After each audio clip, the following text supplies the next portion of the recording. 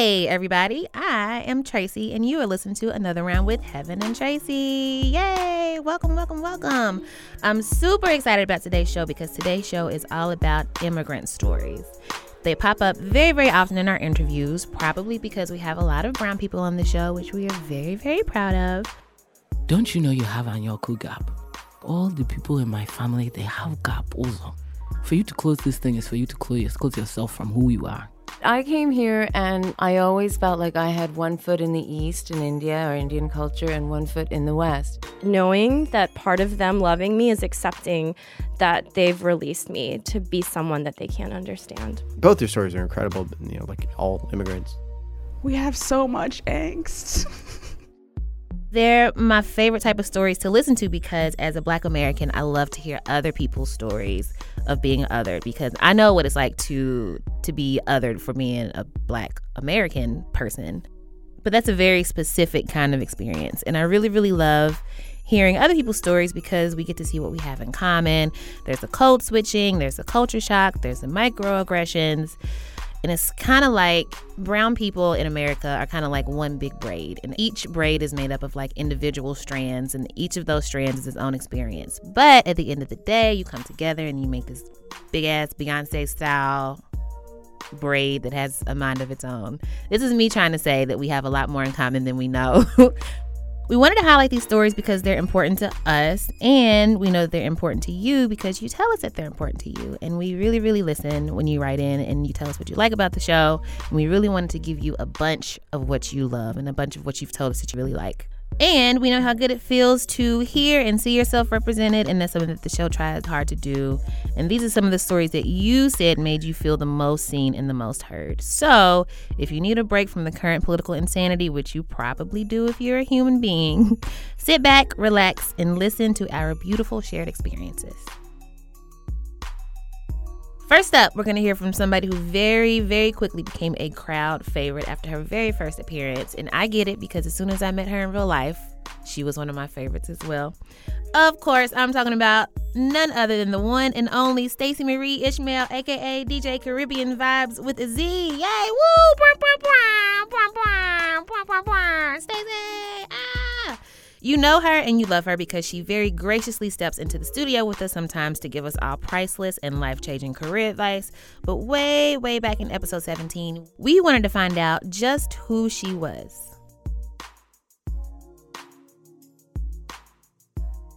So let's backtrack a little since not enough people are profiling you. I'm going to take that on. Like baby Stacey. Baby Stacey. Like where did you I'm sure come I'm sure everybody is listening to your accent and is like, You're like, why do you sound like you're Welsh? Okay. So true story. I grew up in Trinidad. So Trinidad and Tobago, the country, but Trinidad, the island. And I lived there until I was like 17. And then I was like, I need to get out of this island. It's really small. And I want to see other things in the world. So I decided, like, what is the furthest place that I could possibly go? I was like, let's move to France. So I moved to France, yeah. At 17, you just up and moved to France. My mother was not impressed with me, but also not surprised. In theory, I went for school. I was studying like linguistics and really, really grim psychology. Like if you've never read, I'm sure, don't read this, but there was a book, I remember it was like my third day in the country and it was like, okay, now we're going to talk about the theory of suicide. And I was like, did I make the right life choice? I mean, that sounds like an interesting book that I would like, but I don't know if I would. It's by a dude named Durkheim, you know. Yes, that's my jam. Go to your nearest library. But like that accomplished two things for me, which is like, I don't want to live in France and I probably don't want to study psychology. I instead moved to London. At the time, I was like, you know what I'm really interested in? FIFA.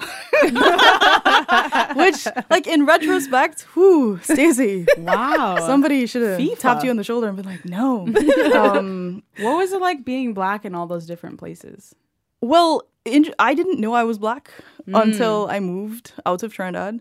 Like in Trinidad, yeah, like coming from a Black population. You know, I'm like, I'm in the Caribbean. I'm what would be called red in the islands because I have like mixed ancestry.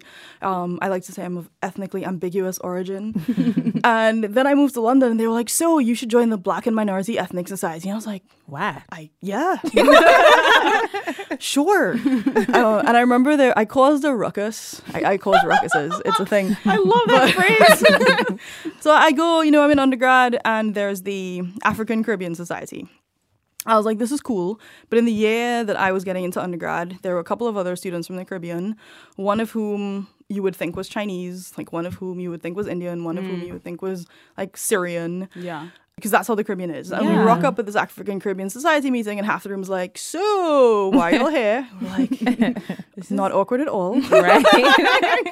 And so we decided that we were going to create the Caribbean Vibes Society as like a splinter group. Did you spell vibes with the Z? Damn right we did. There may have been a palm tree in the logo. It was like the most cliche thing. Oh my possible. God, I love it. I mean, it was terrible and brilliant. Vibes. But it was really interesting because it was the first time I ran smack into being assigned an identity that I hadn't like given to myself. Interesting. And it was particularly interesting for, because I look more like I could belong to the African Caribbean Society than the other people that I rocked up with that day.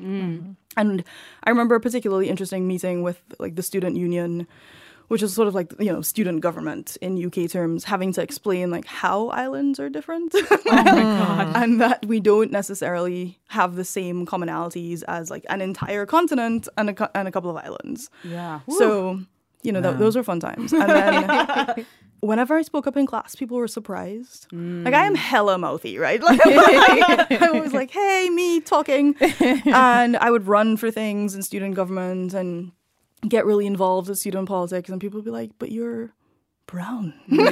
How is this happening? The soft bigotry of low expectations. Damn right. I was like, interesting. And my favorite, the anecdote I always tell and will never forget is there was a Japanese girl in one of my classes, and she's like, so where are you from? The Caribbean. And I could see like the blankness of the stay. Like that wasn't even a region that registered. And so I was trying to explain and contextualize, and I was like, we're kind of near to Venezuela, and we're in the Caribbean Ocean. And she's like, so do you speak African? Oh, ma'am. My God. Ma'am. So much is wrong. Like, I know someone's asked her, do you speak Asian? Like, why would you do that? Why would you recreate that feeling in someone else? But it was a reminder that, I'm from this small ass island, but I still know a reasonable amount about the world. Maybe because I'm from a tiny little island. But it was really just running smack into perceptions of myself that were being imposed on me that I wasn't exposed to before, and it was weird, man. So when you're doing all this hiring for like your news team or just like all the projects you're a part of, like how do you think about the people you're bringing in? You also tweet a lot about hiring. They are the best tweets. Go off. SMI rants about hiring, volume 5. So I'm going to use a soccer/football analogy here for a second. One of the things I think about is how do you create a team that wants to be a team and not just a collection of superstars. So it's like Real Madrid versus Barcelona, where Barcelona is kind of like there are people who play for FC Barcelona who are individual geniuses, but collectively, like it's a different level. Yeah. Right. And I try very hard to make sure that each individual person I'm hiring has unique strengths, but are A, and crucially not an asshole, and B, like additive to the team. So they're bringing something that the team lacks, but they're also bringing themselves as a person and an identity who's going to like make the entire team better. And it's so important not just to assume that because you come from a minority, you have no like biases. I think everybody has implicit and explicit things that we're just like, no. And sometimes we don't interrogate like where those reservations are coming from. And so that's another thing I'm really sensitive to, which is that I don't want to, be lazy about my hiring because I'm like, I'm brown, I'll make more evolved decisions, or I'm a woman, I'll make more evolved decisions, which is like not true on statistically. And so I try to be really, really thoughtful, and I try to have systems in place to like check any implicit biases that I might have in every stage of my hiring process. For brown women who has gone through life working jobs where she has seen no representation of herself in positions that she may want one day, but she doesn't know if she can like attain it, if she's like worth it or anything, like what tips would you give that woman as far as like how to secure these positions and just like, I don't know. What just is like general advocating for yourself. Yeah, there you go. I mean, before any of that, it's know why you want it, right? So whenever you're thinking about like, I want to be doing this, is it because other people are doing it? Is it because other people say you should be doing it? Is it something that you know, like fundamentally inside, this is something that you want to do? So last week, Misty Copeland was, recognized for her considerable balletic talents. And she became the first Black female principal soloist ballet dancer. Did I get all of the adjectives? Oh my God. The American Ballet Theatre. And she was quoted by the New York Times as saying one of the things that she, was worried about is that if she didn't get that promotion, there wouldn't be another ballerina like her for like 2 generations. And there, and nobody would be there to inspire young Black girls who wanted to be ballet dancers. They would never see somebody who looked like them on the stage.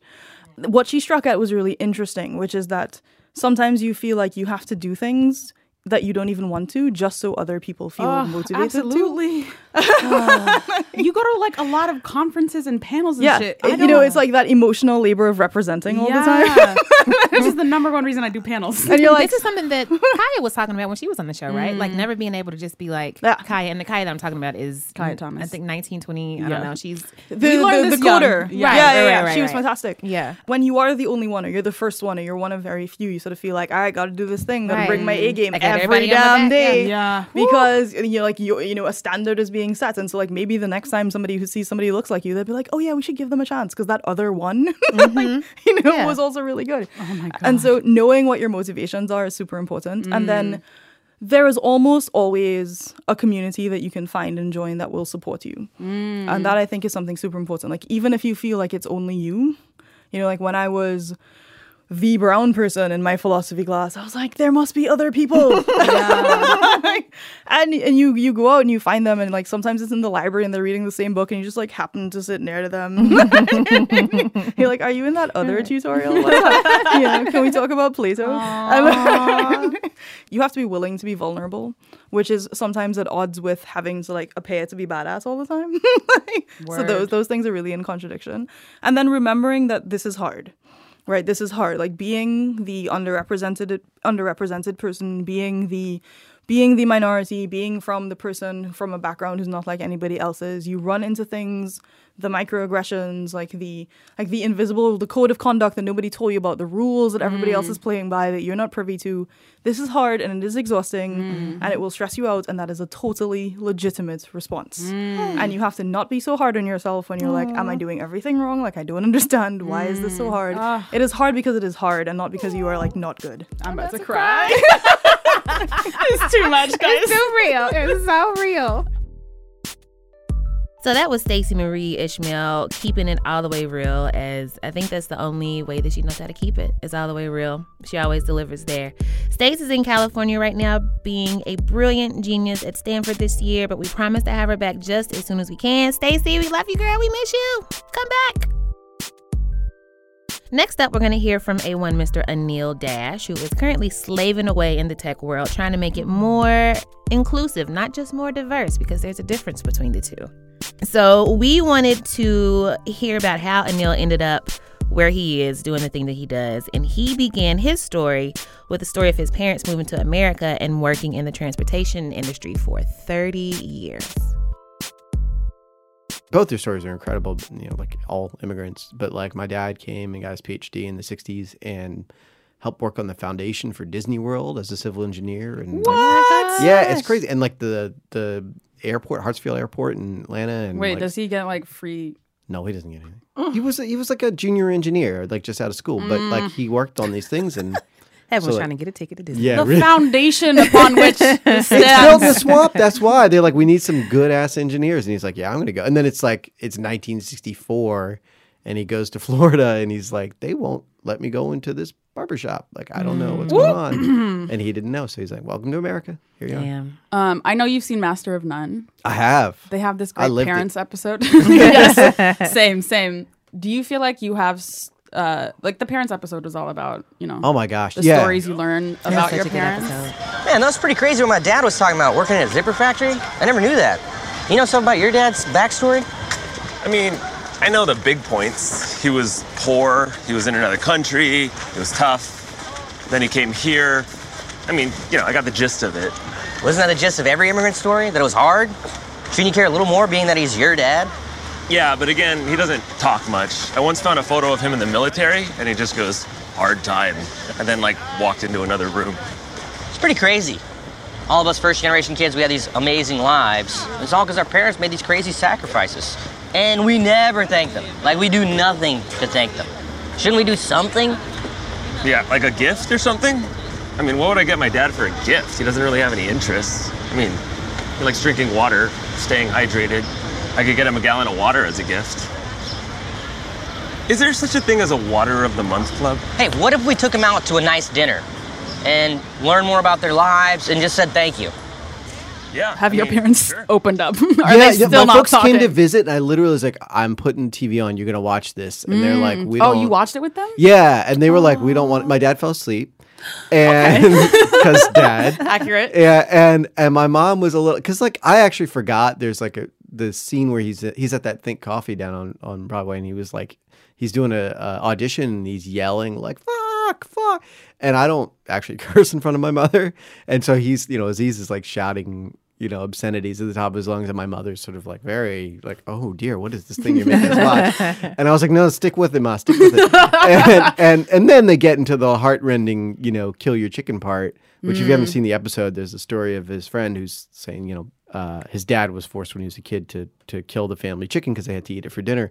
And it was a goat, but I know that story, and everybody I know knows that story. Real. Yeah, that is the realest, yeah, totally. And so it was so resonant, and I mean, just so powerful of there's an Indian dude on screen. I waited my whole life, that one of us could be the star and have a sex scene, and it's not played for a joke, and put your parents on and treat them with respect, and they're not played for a joke. Just that much. I didn't even care about the rest of it. It could have been like an 8-minute show and been done on one episode, and I would have been like, "We made it, Ma. We made it." So what did your mom think? She's like, "That was nice." Yo, peak immigrant mom answer. Yeah, Asian mom is not going to give you that much. So, I mean, watching that episode with your parents, did that spur any story sharing between you and them? No, because that's sort of what I do with them every time. I'm like, tell me about the old country. Tell me about being an immigrant. And I create these narratives where I'm like this very dramatic, against the backdrop of immigration reform in the 60s, this is how they got off a plane and made a life for themselves. And they're like, we went to work, we paid our bills, we put you in diapers. There's no, there isn't. Well, because immigrants just do it. I'm the first generation that had enough time to sit there and be like, well, what if I told a story? Storytelling is a I tried to do it with luxury. my parents over Thanksgiving break. Yeah. I didn't get anything out of them. Nothing, right? And they're just we just got here and then we got to work. For example, my dad was also an engineer, and I was like, I know you went to Europe for college for his master's, because at that time they had interesting programs for that. I was like, what was that like, living in a completely different continent? And he's like, I had a weird roommate. Yeah, no, I said to my dad, I was like, Still salty about it. That is such a you. I was like, you went and you studied, and then you were working in Seattle. And did anything cool happen? He's like, well, I saw Hendrix once. I was like, what? You what? Yeah. And then they'll casually drop something like that. Yeah. I was like, he's like, yeah, we saw Jimi Hendrix. I was like, what'd you think? He's like, it was good. I was like, what is it? Not bad. NBD. Yeah. And then on to the next. I was like, what kind of life? And it's this larger than life. Because especially the time my folks came here, my dad came in 63, my mom came in 70 or 69. They couldn't even call home. There was no phones. My dad's village didn't get a phone until 1993. A satellite phone was one for the whole village. And they didn't, you couldn't write a letter home to his village. So he didn't talk to anybody he'd ever known in his entire life for the first couple of years he lived here.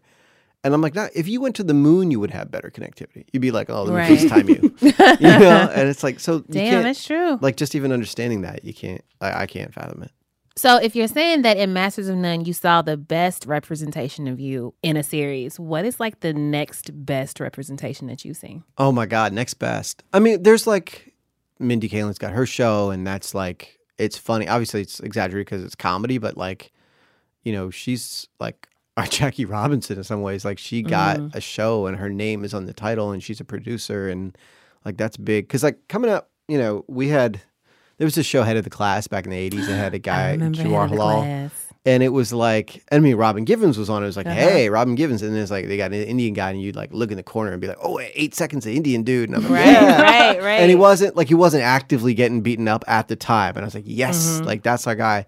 And then for like 15 years, the only primetime Indian is Apu, which is like Hank Azaria. Yeah. And I was depressing. like, if we can get enough representation to where I can complain about it, I would be so happy. Like, let me get a terrorist up in here. Let me get like let me get a computer nerd, something. And you know, and like, because they would put on like ER, and I guess eventually they did get an Indian doctor, but it's like, you have a major city hospital with no Indian people in it. Like how? That's science fiction. Right. Like, that's not even possible. That's never happened in the last 50 years. Like Girls being set in Brooklyn and there's no black people. Yeah, or Seinfeld or whatever, right? Yeah. Like there's this like weird, like it's science fiction. Anyway, I just kind of gave up. That was the most depressing thing to me. I was just like, we're just not going to have it. And I didn't realize how thoroughly I had come to that conclusion. And I remember when the movie for The Namesake came out, Jhumpa Lahiri's book, you know, and Kal Penn was leading in it. And it got released, and I don't know, maybe it broke even or something. Like, I mean, you know, it wasn't a hit, but it did okay. And I was just like,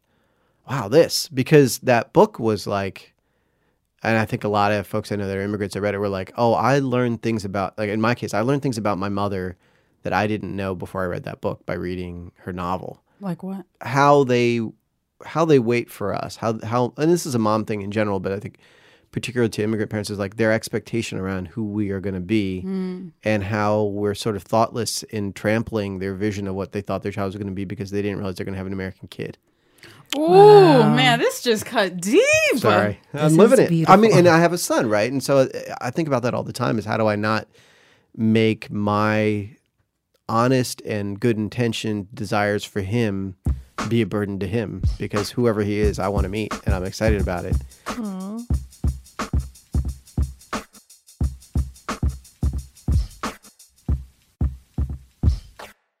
We are very excited to have Jenny Zhang in the studio, poet, writer extraordinaire. I know how you guys feel about poetry. I like good poetry. And I have a good feeling about yours. No, poetry should be judged harshly and with standards. I'm definitely an oversharer now as I sit here in front of everybody as a 33-year-old woman, but it's not a thing that I learned when I was writing poetry. How does your family interact with your art if they do? Like, do you worry about like what your family might think or say, or what like people that you really, really respect and don't want to like quote unquote let it? Because I mean, everybody knows that a vulgar woman, quote unquote, is like scandalous, which I think is ridiculous. So how do you navigate that space? Yeah, how do I behave like a slattern? What does that word mean? That's a great word.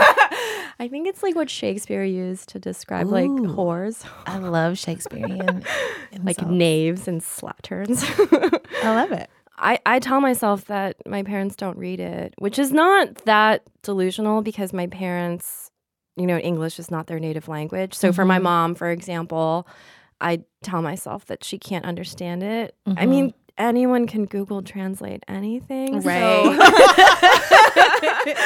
it's clearly a lie I use to make myself do what I want to do. I mean, in the end, it's like being shameless is kind of important to me because as like a woman of color in this world, I'm like constantly being told that I should be ashamed. Like I should have some shame. I should accept how other people see me, which is as like someone who's not much, who's not worth much. So I have to be kind of shameless because it just helps me. And I don't know what my parents think about it, and I don't know why it is that I feel free. The first time I ever saw a therapist, she was like, tell me about yourself. And I was like, okay.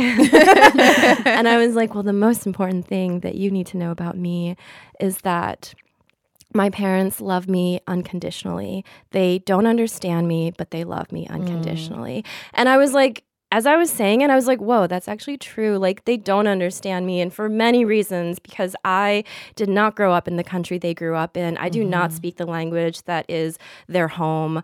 They do not speak the language that is my home. They do not know so many things about me. And I don't know so many things about them, but they love me unconditionally. And that's all I could ever ask for. And I feel like for a lot of people, a lot of children of immigrants, they feel that way, especially if you are someone with like a lot of ambition who has done what your parents want you to do, which is be really successful and really great. It's suddenly like you're in this world that they can't possibly understand. And that's what they wanted for you. You know, they wanted you to be in that world. But it's also sad because now it means there's a part of you they'll never understand. And I think for me, it's like knowing that part of them loving me is accepting that they've released me to be someone that they can't understand. Oh, Wow. that was beautiful. That's hitting a little too close to home. Wrote a poem in front of our face. We'll be back with more stories in a second, but first, we got bills, y'all.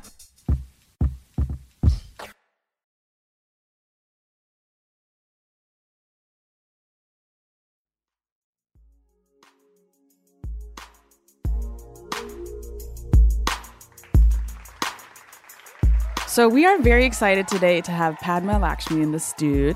She's the host of Top Chef, the author of several cookbooks. She's modeled, acted. She's the co-founder of the Endometriosis Foundation of America, which we'll get into. And she wrote about all these things in her new memoir, Love, Loss, and What We Ate. So thank you so much for taking your time to talk with us. Thank you. I'm happy to be here. Welcome, welcome. So I want to go back a little bit to baby Padma. So you were born in India and you go back regularly. And in the book, you described it as kind of a awkwardness and melancholy about going home. What do you mean by that? Well, I was 4 years old when I first came to this country. I came to New York City, literally flew from New Delhi to New York by myself as an unaccompanied minor. Oh my God, me too. You really? From where? From where? Well, I had my sister, but I was 5 and I moved to America from Ethiopia. Okay, yeah, so And almost just as far. Yeah, and me and my sister were like, is no one gonna, we're just children. What's happening? You can never do that today. Yeah, you cannot. Wow, It was just like a 4 years really old. nice stewardess who watched over us. Yeah, pretty much. But I came here and I always felt like I had one foot in the East in India or Indian culture and one foot in the West. And, you know, within the confines of our little apartment or our home or whatever, we are very Indian still. But it was something like when you left that threshold of your house and you went to school, all of a sudden you became an American kid.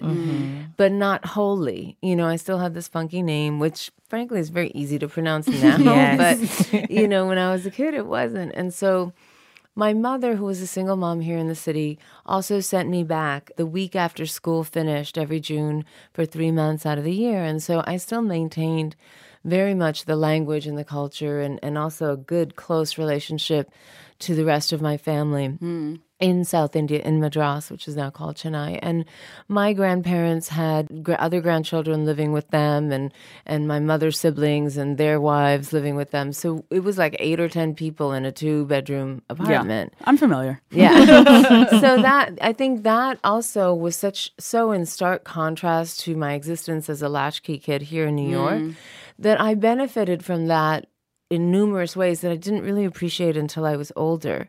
I write about being a brown girl in a white world because I think a lot of us feel that way. You know, there are more brown people in the world than there are white. Way more.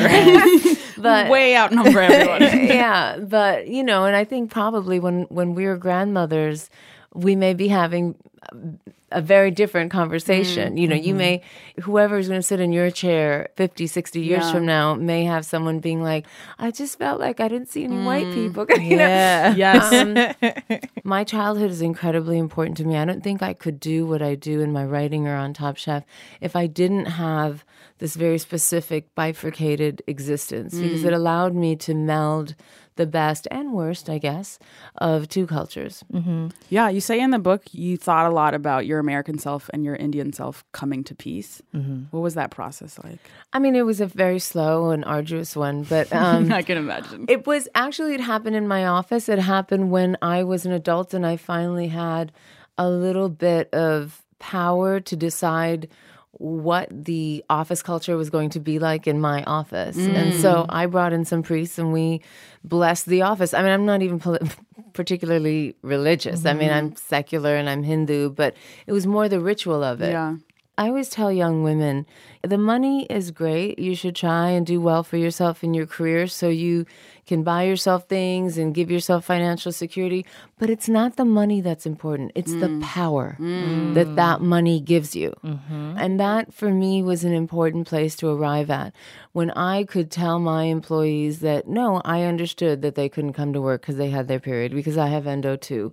Or, you know, we're going to do things a little bit differently in this office. Or bring in elements of my culture that were important to me because they were who I am. And so much of my creativity and what I do for a living has to do with who I am.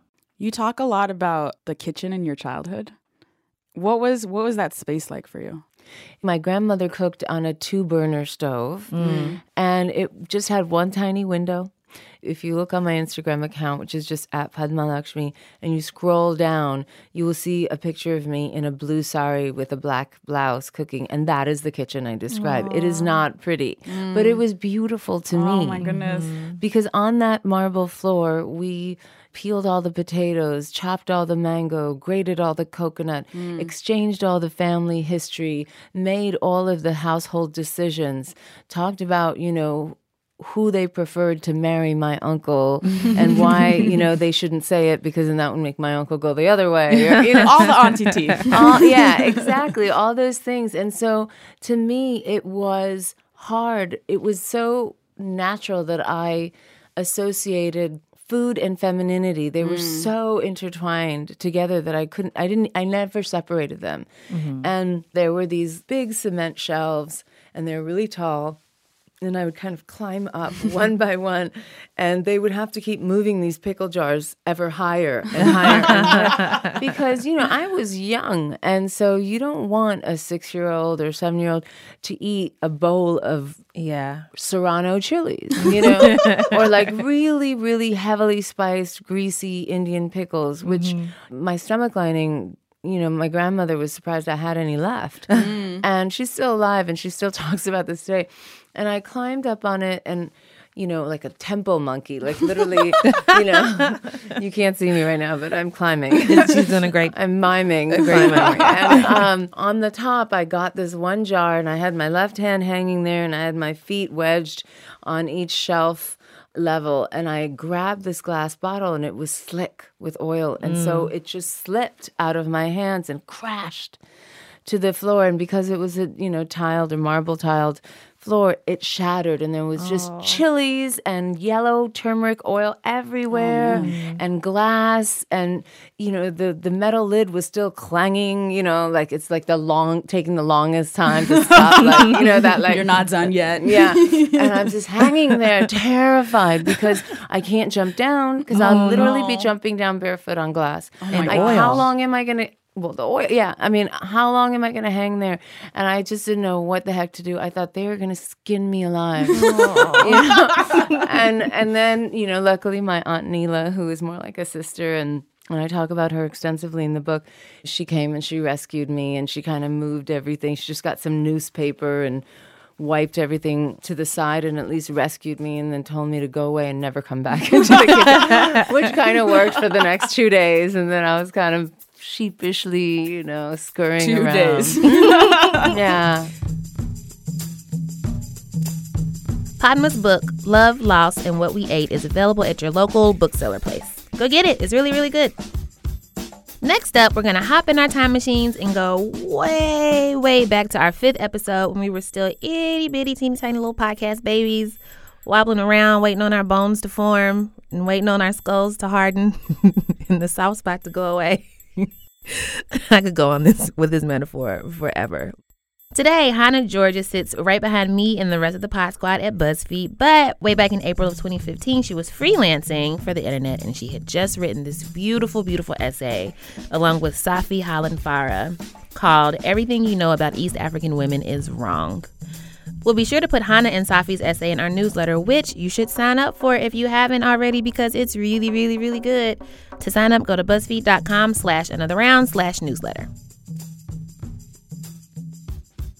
So I don't know. I kind of wanted to start with like maybe an even more broader question. Like, how did you come to your feminism? Ooh.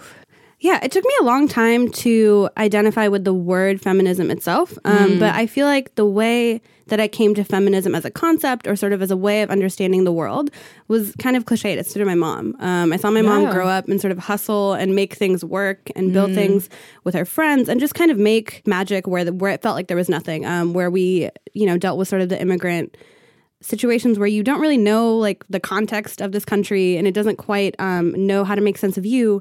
And so I saw this woman who didn't have a context create a world where I could thrive. And I was like, that's beautiful to me. And that's sort of how I learned the power of women in general was through her.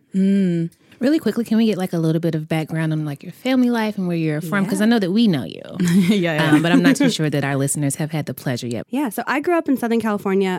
Both of my parents came here from Ethiopia in the early 1980s. And so I've been back to Ethiopia a couple of times, but I've grown up here. So I kind of grew up in what felt like two different worlds at times. Sort of grew up in the Ethiopian community and in that very that context that felt like we really wanted to preserve our culture. And then also had to grow up as a kid in America. So like deal with all the cultural things associated with that. Is there, and this is just a question strictly for me because I know nothing of California. It is a foreign land. Is there a large Ethiopian population in California? Yes, actually. Yeah. I think probably LA, where I'm from, New York, Maryland, Virginia, the DMV, as we horribly say. And like maybe like Minneapolis. How random. Are the and like Texas, sort of, and Texas weirdly. are like the big Ethiopian migrant clumps. Yes. Yeah. I once saw Injera at a 7-Eleven in DC. Oh, so that is speaks to beautiful the and very believable. I believe it. just the prevalence of us there. I feel like Ethiopians and Eritreans in different pockets of the country all have different sort of ways of being and ways of interacting with Americanness. And so that's been something that's been interesting to see as I've moved like out of my parents' house and sort of moved around the country a little bit just to see how that changes too. So this essay sort of began as a Twitter conversation? Yeah. Tell me about that. Like, what was the conversation like and why did it start? Yeah, so my friend Safi tweeted, so the first tweet in the hashtag East African Feminism that she started was about her facilitating a conversation with herself. And she was like, join if you wanna. And so I saw her talking about that and I was like, this is great. I've never had a forum to think about these things or to sort of untangle some of the messiness of this. And so I joined in, a bunch of other people joined in, and before we knew it, it was almost this like East African cipher of sorts, just talking about East African cipher. Should be an annual event at least. Yo. So we started talking about all these things, and people just chimed in with what they felt like they had learned, what they wanted to see, and where we might be able to build in the future. And that felt like a really beautiful space. And we didn't really know whether it would be an ongoing series or what it would be. But Safi and I just kept talking about it for a long time. And I went to Ethiopia from December to January and came back. And we were like, we need to write about this. And we need to do it together, kind of both to honor the way that we both took part in this conversation and to honor the way that our foremothers built collective brilliance and collective knowledge. And so we want to be able to model that in the writing too. There's an interesting place East African women have in the popular imagination, in the Black imagination in America, especially in rap lyrics. Young East African girl. Let's talk about it. Clearly a lot for me to take in. It don't make sense. Young East African girl, you too busy fucking with your other man. I was trying to put you on game, put you on a plane, take you and your mama to the motherland. I could do it, maybe one day. Like, I know that before I even knew that like Ethiopia was a place, I knew about Ethiopians because of rap music. That is wild. It's crazy, right? Wow. Yeah. There's a way that sometimes it's just East African, the umbrella term. Sometimes it's Ethiopian women named specifically. But what I found that's like really uncomfortable about that experience is that rappers, and I think other folks in general, but rappers in particular, will name like these really specific features as being like endemic to all of East Africa, which A, is false, and B, they're all the features that are, you know, like light skin, loosely curled hair, like thin noses, quote unquote good hair. Right, Quote, right, unquote. right. Like, what does that even mean? Yeah.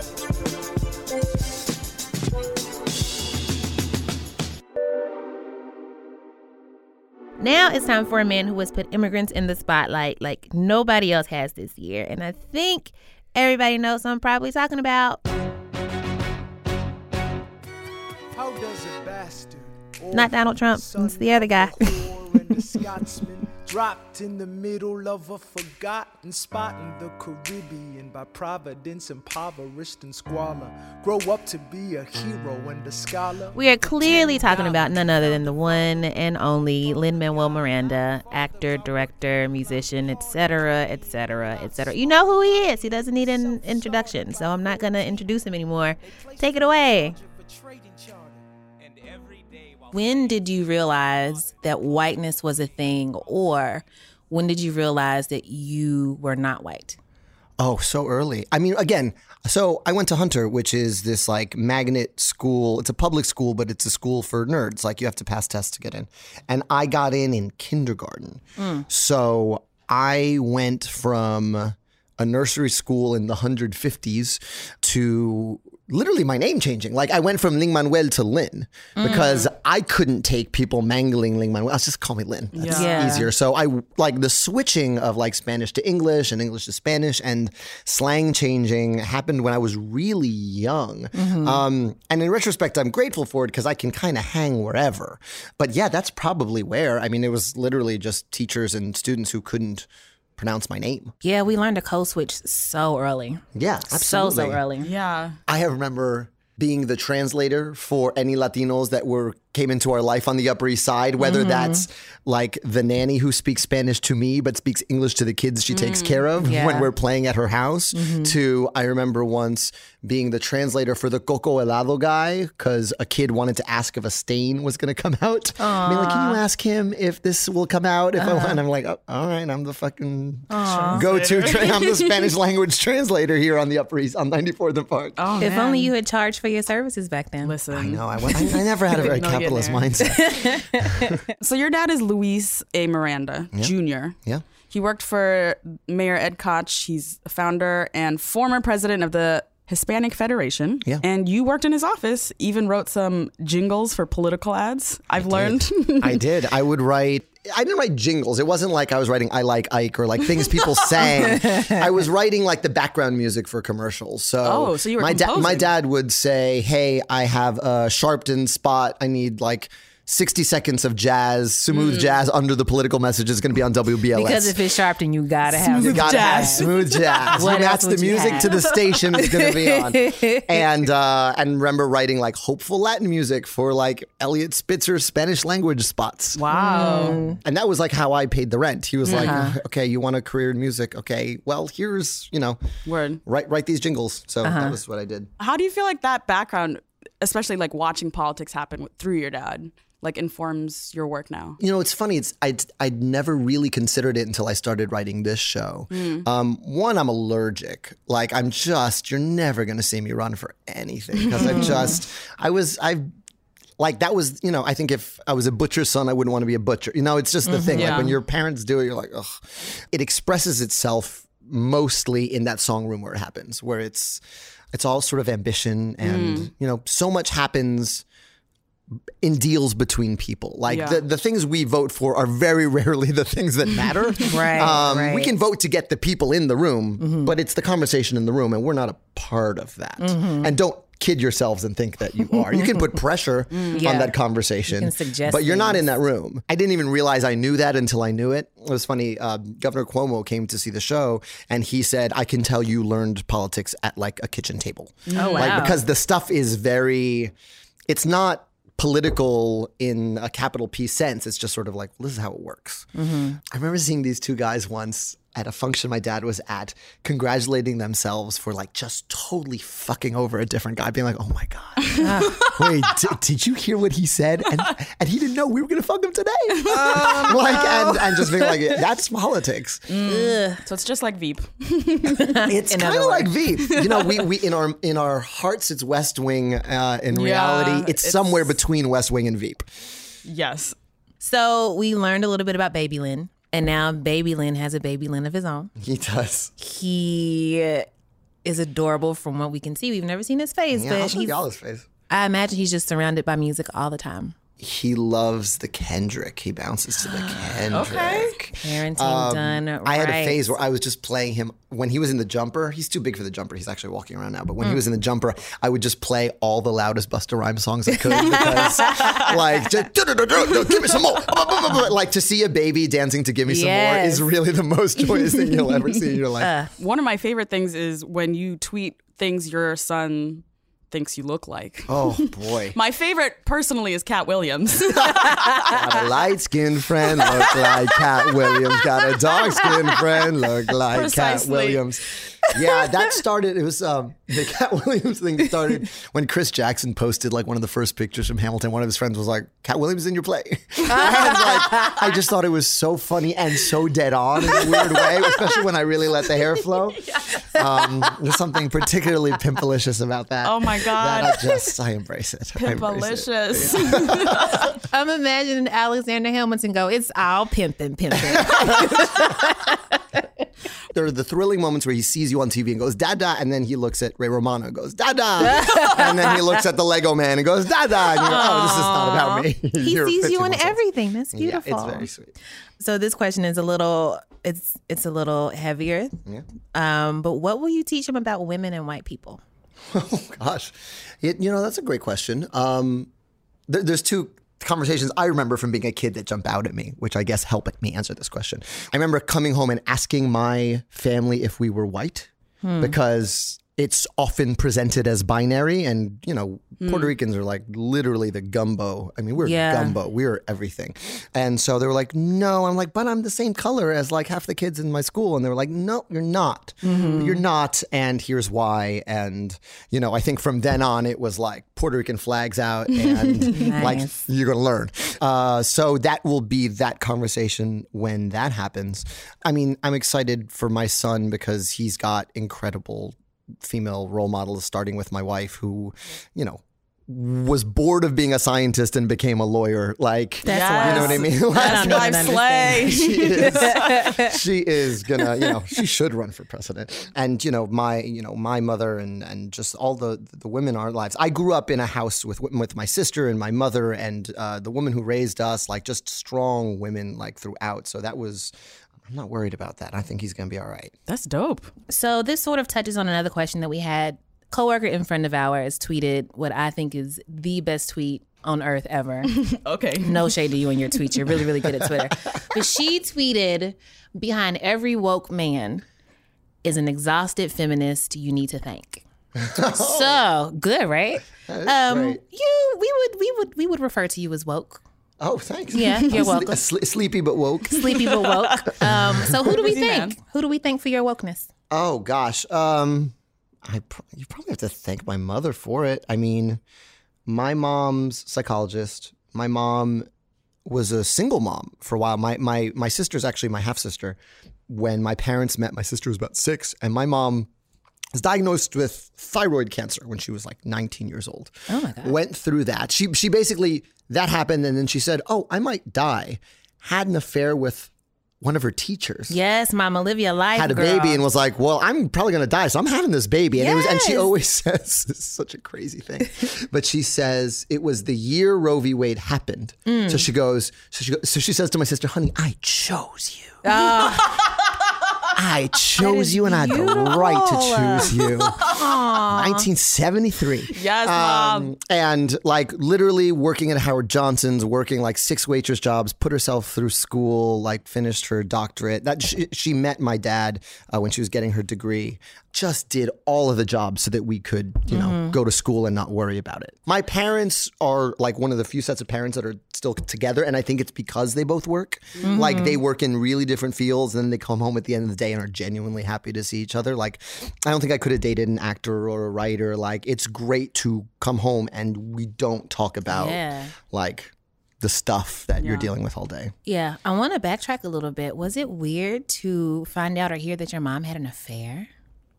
Yeah, I didn't figure it out until way later. So you figured it out versus being told? No, I was told. But I mean, just like the thing of it. I mean, but it's mostly I remember when I heard about it, just thinking about how scared she must have been. Like, God, to be, young and dealing with what could have been a death sentence and also a child on the way. And she was just so strong throughout it.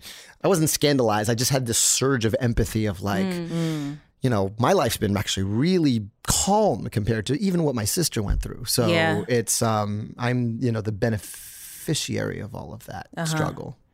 I don't know how I would feel. First, I'd be like, oh my gosh, you have sex? Ugh. And then, like, by myself, I'd be like, oh no, my parents make no secret of it. They're all over each other still. Really? Oh, yeah. Oh, love yeah. it. I remember once my dad he's going to kill me for telling this story. Yes. I was watching, there was a phase where VH1 was like rerunning American Bandstand, and I forget what was, I think Gloria Gaynor's I Will Survive came on. I was like, oh, I'm bored with the song. And I was about to change the channel. My dad came in from the other room and goes, don't you ever change the channel of that song. You were conceived to that song in 1979. I was like, oh my gosh. You forced me to picture you having sex to Gloria Gaynor's I Will Survive. Wow. That's a very interesting song to put on in the Boom Boom Room. Yeah. Huh. I was afraid. I was petrified. I mean, you know. The boom boom room where it happens. At first I was afraid, I was petrified. Kept thinking I could never live without you by my side. But then I spent so many nights thinking how you did me wrong. And I grew strong, and I learned how to get along. Now we're going to hear from actress / writer / opera singer / performer / figure skater / who knows how many other things. Miss Uzo Aduba, you know her and love her from Orange is the New Black, but she's literally good at everything, is a thing that we learned in her interview. One of the things that stuck out to me most about her interview was the beautiful, beautiful, touching story about her smile and the conversation that she had with her mom about it. You say in many interviews that the day that you learned that you got the role for Orange is the New Black, like earlier that very day, you had decided to quit acting. Yeah. And a lot of that was because of there's just not a lot of roles for people who look like us, right? Yes, correct. And I was very struck that rather than be like, I should assimilate somehow, I should be more of what these people want, you were just like, nah, I'm just going to go be a lawyer. You know, like, it seems that the thought of like assimilating or like changing anything about you was like never, ever, ever an option. Is that true? Never, ever? Not in my adult life. No, I think like the struggle, I mean, whatever. We live in a society, a patriarchal society, where there are ideas that are thrust at us at every walking path of how a girl, a woman is meant to look, right? And I was not, insulated from that. And then to layer on top of that, I think the fact that I also possess very African features. At a young age, I went through those wars, as girls do. And then I think I had that added layer of like, oh, well, not only am I, a black girl, but I'm also like, I carry all this other stuff with the gap teeth and the nose and the colors and all this stuff. And that really kind of stopped for me somewhere right around like high school. Now, in hindsight, I recognize that my mom was constantly like, she had a hand on me, like was really like, this thing you feel is not correct. Like, it must have been radiating off of me. So, you know what I mean? That especially as like a teen tween. Right. Those years. Those years are radiating everywhere. Radiating. It's really, really tough. And I was, and you're like, I'm not small enough. I'm too tall. I'm not realizing it's like too tall. So 10 years you're going to be a model is basically what you're saying. Right. You know what I mean? Like all these things, but you don't show appreciation for it when you're young. So what was the transition? Well, for me, I just remember like my mother, for example, with my gap, I wanted braces like a crazy person wants gay braces. I just wanted them. I kept asking constantly. She was like, no. And I remember her sitting me down and she was like, don't you know you have Anyoku Gap? That's my mom's maiden name. She's like, you have Anyoku Gap. She's like, all the people in my family, they have gap also. I was the only one born without it. Don't you know in Nigeria, gap is a form of beauty. It's a form of wisdom. For you to close this thing is for you to close yourself from who you are. don't ask me again for this thing. And I was like, all right, lady. Like, so mad. You know, and that's sort of that's not to say that, like, she said that and I was like, you're right, Mom. Like, I was like, that's right. What's for dinner? Like, I was like, you know, like, it wasn't that, but it was, she said that, I remember. I still had a position on it, but then I remember distinctly I went to get my senior portrait pictures for high school taken. The photographer, I have to do the work to find this man and just send him a card because it, like, really changed my life. He was changing film, changing chips, whatever, and we would be talking in between shots, and I'd be laughing and be like, ha, ha, ha, ha, bright, smiley, right? And, like, wide, you can see my gap. And then as soon as he would point the camera to shoot, I would close my mouth and have this, like, fake smile on my face that was hiding my gap. And I have so many pictures of myself like that growing up where my mom would always be like, smile, smile. And I'd be like, that gap might be beautiful in Nigeria, but we live in Medfield, Massachusetts. Like, that's not happening, you know? And so going back to the photographer, he was like, how come every time you smile when I'm taking a picture, you close your mouth like that? And, you know, I wasn't answering right away, sort of being a little bit cagey. And he was like, why? And finally I said, you know, I don't like my gap. And he had his camera and he was, you know, changing the film. And he just said to me, he was like, I think you have a beautiful smile. Aww. And it's not the first time I'd ever heard that. My mom had been saying that for umpteenth years. But for some reason, when he said it, I heard it in a new way for the first time. And it's not like that moment, again, I changed my smile because if you look at the yearbook picture, it's a closed mouth smile. But because we took those pictures the summer before senior year, I did that year. I remember I just started smiling all the time in pictures. Like, I just started smiling and I'd be saying to myself, I was like, I have a beautiful smile. I have a beautiful smile. And so, like, now whenever I'm even doing carpets and stuff, like, it's sometimes hard for me to, like, smize and be like, because I'm like, I want to smile because I feel like I'm making up for lost smiles. There were so many years that little girl did not because she felt like she was less than. And she is not. Aww. She is just as worthy. And so, no, not in my adulthood. I'm on this sort of train and have been for some time now. I refuse to allow anybody to rob me of who I am. That was beautiful. That was gorgeous. So I don't know if you've been watching Aziz Ansari's new Netflix show, Master of None. So there's this episode, the parents episode, which is basically all about immigrant kid angst and how you feel like you don't even really know your parents and all the sacrifices they've made. You know, my parents moved to a town where there were very few people of color. And when I say very few, I think the number could be counted on one hand. Not even, 100 people. That's a very few. I'm talking maybe 5 families altogether at best. And they all know each other. Absolutely. And they all gossip together. And they all know each other. They met in the grocery store. My parents, particularly my mother, fought the very, very hard road of ensuring her children's safety and equality.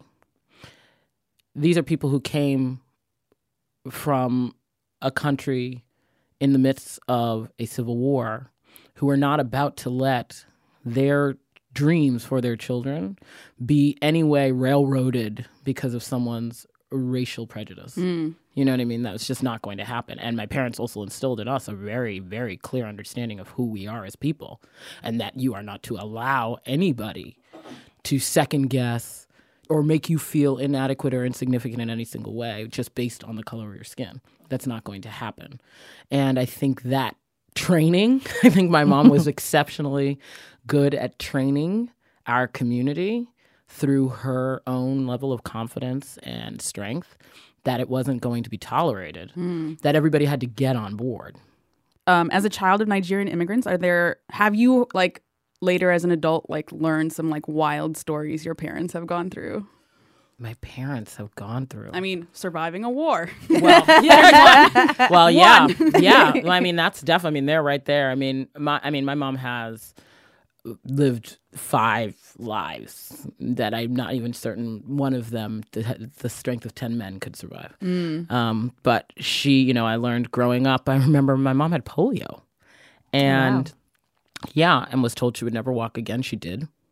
Was told she was a cripple and that she would not be able to play sports. Not only was that not true, she went on to go and play tennis in college and went on to become the women's singles West African champion in tennis. What? Go ahead, Mama. And I learned that about her. A story I thought was entirely untrue my whole life, or somewhat fabricated, until she came back from Nigeria with the trophy one day.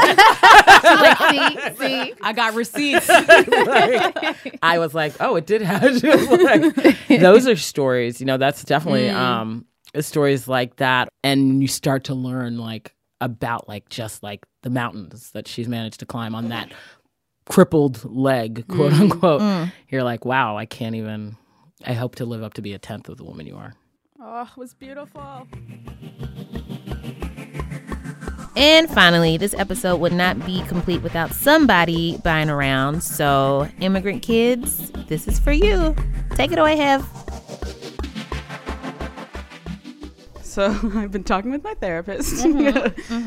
Lately, I've been talking a lot with her about families, and I realized that I attribute a lot to being an immigrant what could just be my particular family structure. I'm just like, it's just immigrant stuff.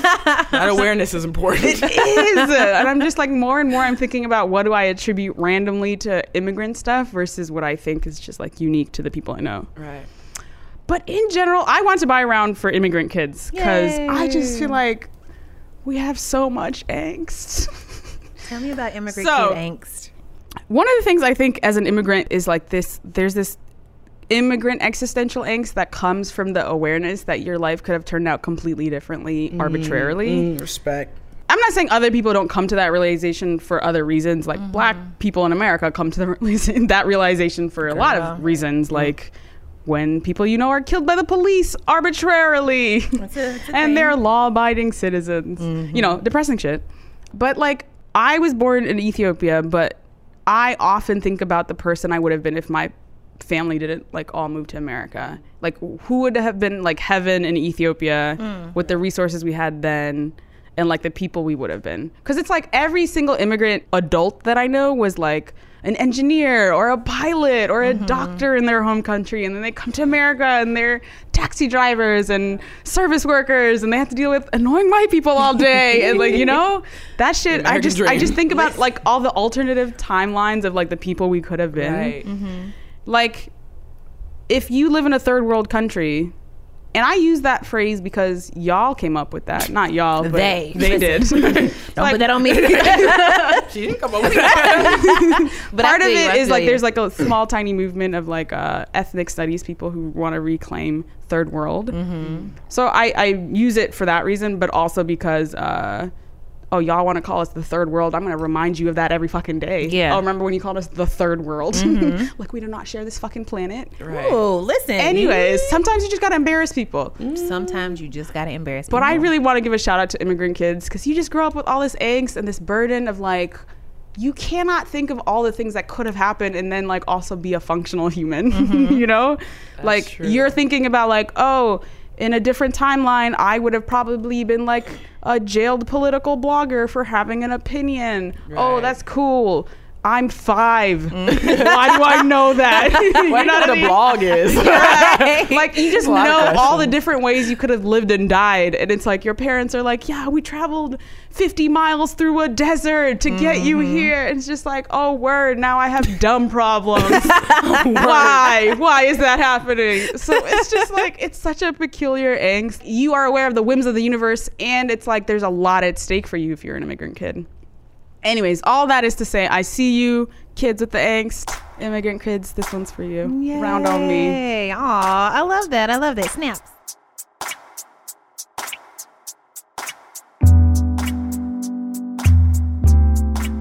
First and foremost, we would like to thank all of these incredible people who gave their time and their stories and their energy to another round. That includes Ms. Stacey Marie Ishmael, Anil Dash, Jenny Zane, Padma Lakshmi, Lin-Manuel Miranda, Hannah Georges, and Uzo Aduba. Yay! Thank you for talking to us. We will never, ever, ever forget it. And of course, thank you to the Pod Squad. Yay! Woo, woo, woo, woo. This episode was lovingly produced by Julia Furlan with editorial oversight by Eleanor Kagan and production support from Chiquita Pascal and Meg Kramer. Thank you to Paul Ruest at Argo Studios for all his time and help. Thank you to our in-house musicians, Miss Jean Gray. You can follow her on Twitter at Jean Greasy. And Don Will of the Almighty Tanya Morgan. You can follow him on Twitter at Don Will.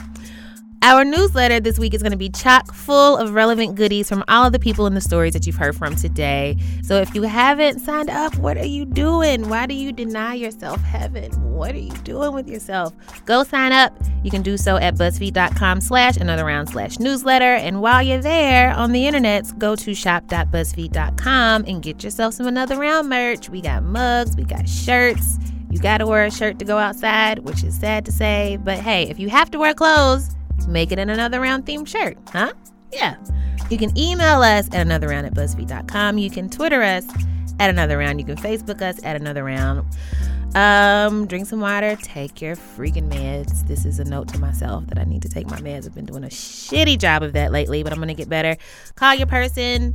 Floss. Re-up on the little things that you need in your life, because something that I really, really hate is, I'm not special in this. Everybody hates this. You go, you use the bathroom, you're looking around for toilet paper, and you don't have any more because your lazy ass forgot to pick up some more while you were out. Stop being lazy. Re-up on the TP. Get some floss, lotion, deodorant. You don't have to be without these things.